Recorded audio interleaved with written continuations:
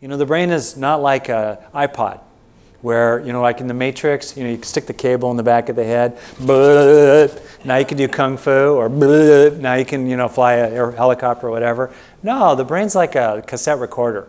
You got to record the song by playing it, all right? We transfer, we develop installed neural traits by sustaining activated mental states of them.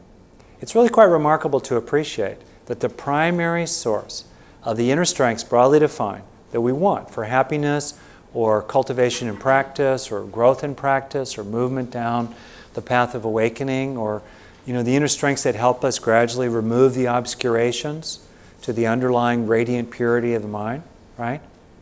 It's quite remarkable to appreciate that the primary source of those factors, those causes woven into the fabric of the brain, are positive experiences.